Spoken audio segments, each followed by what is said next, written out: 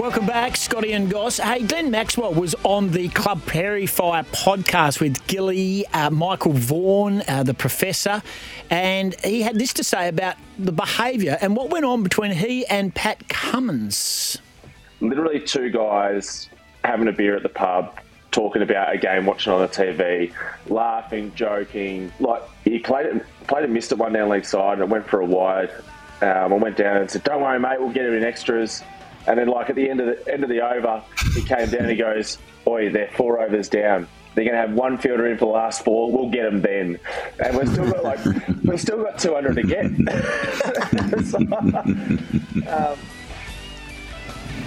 It was good listening. If you want to check it out, it was a good get-to by Gilly. I don't know, he's got some pull, that bloke, to get Glenn Maxwell on the show. Club Prairie Fights, the number one cricket podcast in the world, in India and Pakistan in particular. That's yeah. They're gods over there, aren't they? Very much so. Especially Gilly. Bryce McGain, we're trying to get a hold of Bryce McGain. In the meantime, this was a pretty emotional day yesterday for Meg Lanning, as we mentioned on the show, announcing her retirement from international cricket. Firstly, I just wanted to say how lucky and privileged I've been to represent Australia and play the game that I love for so long. I grew up wanting to represent Australia, and I had fun playing cricket. I loved it, and to be able to do it for 13 years has been an incredible opportunity for me, and I'm very thankful for those opportunities. I'm sad that it's finishing up, but I'm very much ready for something new. There's a few people who I'd like to thank. Firstly, Mum and Dad, who are here, and my family. You go out there as a cricketer, I guess, and you just see the playing part, but they ride the emotions with you, and they've always been there to support me no matter what, and I'm very thankful for that. Yeah, very emotional there. It was of course, Meg Lanning yesterday. The World Cup table looks like this, Scott. Have you immersed yourself in the World Cup? I didn't to start with, but I have now, yeah. It's been going for a while, hasn't it? It's been going for some time. India, an 8 from 8, Scotty. South Africa are 6-2. Australia 6-2 after a shaky start. New Zealand have got they had a win overnight, but they were wobbly before that. They're 5-4. Pakistan with a game in hand of 4-4. Then Afghanistan 4-4. England, isn't that beautiful? 2-6. Bangladesh 2-6. Sri Lanka 2-7. Angela Matthews is still going out to the crease, and the Dutch 2-6, or as Gilly would say, the guys from Holland. Alrighty, so the matches to come. And last night, as we mentioned, as Chris mentioned in his update, New Zealand won easy. New Zealand reached the 172 target in 23 overs. Wow. Today, South Africa and Afghanistan, who wins? South Africa. Australia and Bangladesh. Australia will win that. What about England v Pakistan? Pakistan will wipe the floor with them. Wow, okay. Even though their wheels have fallen off too. What about India versus the Netherlands? I think that'll be tight. I might just lean towards India. All righty. The 15th of November, it is India versus somebody, and then 16th. I'll tip India. Well, it could be us. It'll be us, yeah. It could be us. No, it will be us. All righty. Bryce McGain has joined us. We've got hold of Bryce. Only got time for a short chat now because of course, commitments to the news. But Bryce McGain, he's been keeping an eye on it. He's our SEN expert for OMF, Australian owned and designed. Bryce, appreciate your time.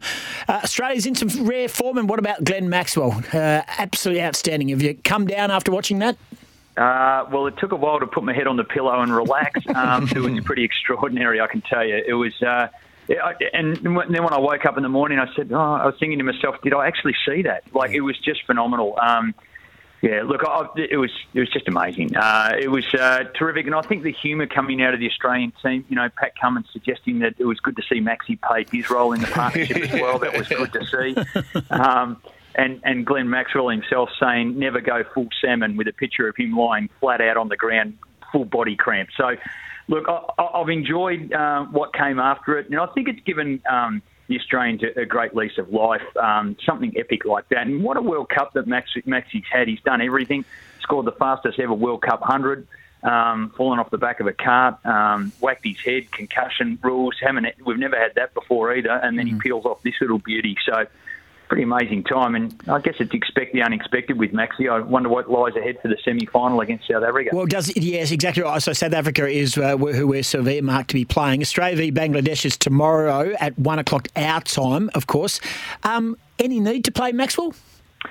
Are you suggesting we whack him over the head and put him in a concussion protocol before the semi? Mate, he was well. Roll with it. What works? Well, McGain, he was feeling it. It would be a chance to rest him. And also, one other question: Green in for Stoinis. Stoinis can't hit it off the square at the moment. Yeah, it's a bit of a pickle, isn't it? Because Green did really well in his little limited opportunity when Marsh went back home.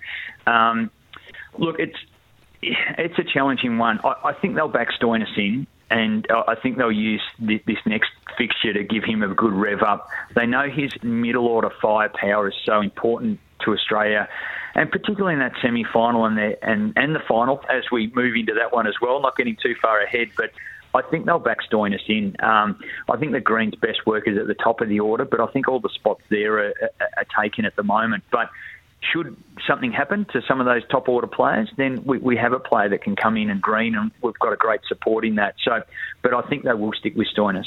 Hey, Bryce, what would have to happen for us to? We're not going to lose against Bangladesh. We're seeing them too well at the moment. But danger games. They've won a few. Bangladesh. There's no possible way we could let this one slip. Is there? Nothing could happen to. No, I don't think so. I think what we're looking for here is just probably because we haven't really, in a footy way to put it, we haven't played a 4-quarter game yet. So we haven't really nailed every aspect. And the part that's been a bit of a gap through the whole tournament is probably our opening bowling and taking early wickets.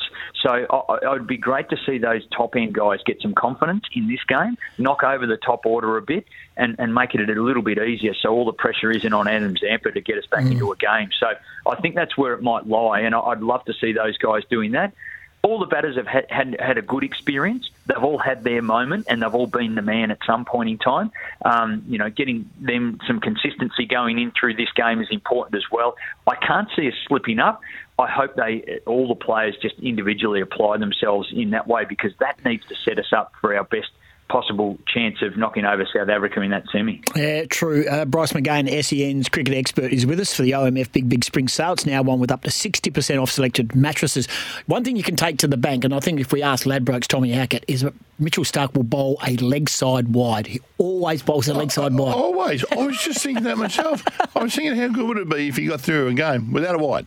Leg side wide first ball. He does it all the time. I love Mitchell Starc, but he does it. Yeah, I'm not a huge fan. Hey, Meg Lanning has announced her retirement from international cricket. Bryce, a little bit not out of your wheelhouse, because you know everything about cricket of both, of course, men and women's. But what a great player she's been and a great leader. But she wants to change it up and do something different. Yeah, and I guess at 31 we're sort of scratching our head going, gee, that's a bit early. But she's been playing full-on cricket at state level and all that from a middle teenager, from 14, 15 and 16. She's been, representing a state, and then that's obviously translated into an amazing Australian career. She's been the lamplighter for women's cricket, and wanted so many girls to follow in her footsteps. She's been completely dominant and a wonderful leader, and we're lucky enough to share some time around some preparation at some of the state stuff, and the way she just handles herself around there. There's an air of just not superiority, but just an air of greatness in the way that she went about her work, hit the ball as well as anyone, and many of the guys would sit back in awe and go, wow, what a player, and she's been wonderful for Australian cricket. Very true. Hey, one of our learned listeners, John from Woodvale, formerly of Greenwood, who says, can you ask Bryce, will England return home to a statue given they are the best team in the world and have lots of moral victories? Do you think it's been a moral victory type of World Cup for England? They're 8-0 as far as moral victories go. They're the genuine team that keeps giving, aren't they? They keep giving and they keep believing this right. It really is. And it's becoming a little bit embarrassing. But cheeky Johnny Bairstow, after getting strangled, you talk about Starc one down league side. That's how we get him out, and that's fine. But he stood there knowing that he hit it too. It's interesting. They're a team of contradictions for me. That's not in the spirit of the game. If you know you hit it, Bryce, hey? Hey, you're wandering straight off. Hey, McGain, there's the battle for the openers going forward as a possible replacement going forward for David Warner if, Test cricket's not going to be his thing going forward. And the averages suggest and the runs suggest that it will be our boy Cam Bancroft. But I was talking to someone who knows someone who knows someone who's connected to someone in the Australian team, and they say it doesn't matter how many runs anyone makes, Marcus Harris is going to get first crack.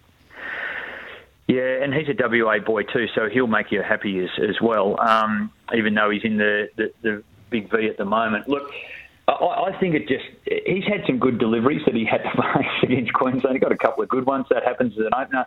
On a very Placid Junction oval, he peeled off a very good score, but it just showed, I think he still is next in line. He's been that heir apparent and been travelling with them. Cam Bancroft is good. There's another player that I like a lot, and I think he could be really capable at the next level. I think his game is definitely set up for that. And that's Sam Whiteman. So don't underestimate that he is in that picture as well. I thought he was pretty close when we were looking before Kawaja slipped into that role. He was in the right form at the right time. I think he would translate very well to international cricket, the way he goes about it, compact, plays in a nice little bubble, and he's very, very capable. So there's another one, but we've got another summer. I think Dave Warner will continue having a good summer, and he's been pretty good for Australian cricket. Yeah. We needn't keep clipping him over the head. No, we can, but he's still playing cricket. Hey, Bryce. We love him at the moment. Bryce, I saw that online, that bloke took a... wicket. He got Kawaja out, which got South Australia the win, and Kawaja had made a century. I mean, I know it jagged off the wicket, but gee, it was a terrible shot for Kawaja, to be honest, who gave South Australia outright. It looked a little reckless. I think he was just trying to get the job done. They were so close to winning. It was a pretty epic Sheffield Shield game. South Australia breaking through and improving a lot. Queensland have been right up there with WA as the very best performers. But it did look a bit out of character for Kawaja after scoring such a good score. But I think he was just trying to get it done. They were a bit exposed at the other end. So, yeah. Bit of context there. I know we're trying to wrap it up, but I keep thinking of things to ask you. Would you? That's cool. Were you if you were on a field and captain of a team, would you time out a player who was having helmet trouble if he took 5 minutes to face a ball? I wouldn't do that. No, I wouldn't do that. But having said that, Angelo Matthews took his sweet time to be wandering around out there. And when you put it to the umpires, they have no choice.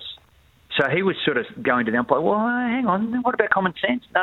The umpires just go, is that the rule? Is that not the rule? Yep. The rule is that you're out. No, look, it's a bit of dirty pool in my respect, but I don't know. I don't know actually where I sit with it, somewhere on the fence, but, if you're going to do that, you've got to live with the consequences as long as, you can put your head on your pillow after giving someone out that way and live with it. Well, good luck to you. I couldn't do that, but there are many other people who play the game. Bryce McGain, you have played the game. Australia plays tomorrow against Bangladesh, 1 o'clock our time. It's a bit of a warm-up for the semi-finals. And our question to our audience this morning on socials and here is, do you have a TV in your bedroom? I'm a flat no. Scotty's a... Oh, it's a certainty, Bryce. You'd have one in your bedroom for sure. No telly in the bedroom, but the laptop has come to the bedside table a few times over this World Cup. I've got to be honest with you. There's been some late nights and some back-to-back late nights, I can assure you. So trying to keep up with everything that's happening in the World Cup at an awkward time zone, the laptop comes with me. Yeah. No you disappoint TV me. You disappoint in me. The bedroom, so don't watch Scott. telly. You just Google stuff on his laptop. Well, that's okay. That's not a television, Scott. No, whatever. Bryce, thank you for chatting to us. No, we're done, mate. Always a pleasure, guys. You have a ripper Friday, and You too, mate. Look for the Aussies. Keep on them. Yeah, I've got a good feeling about this too. OMF, Australian owned and designed. The big spring sale is now on with 60% off selected mattresses. A break. We're going to going late to news. We are hoping to chat with Tarkan Lockyer from the AFL Academy because tick, tick, tick, we're counting down to 2 o'clock WA time. What can they do with pick one? That's what the deadline is, apart from draft night. Pick one West Coast. North is scurrying around, trying to throw the steak knives in and everything.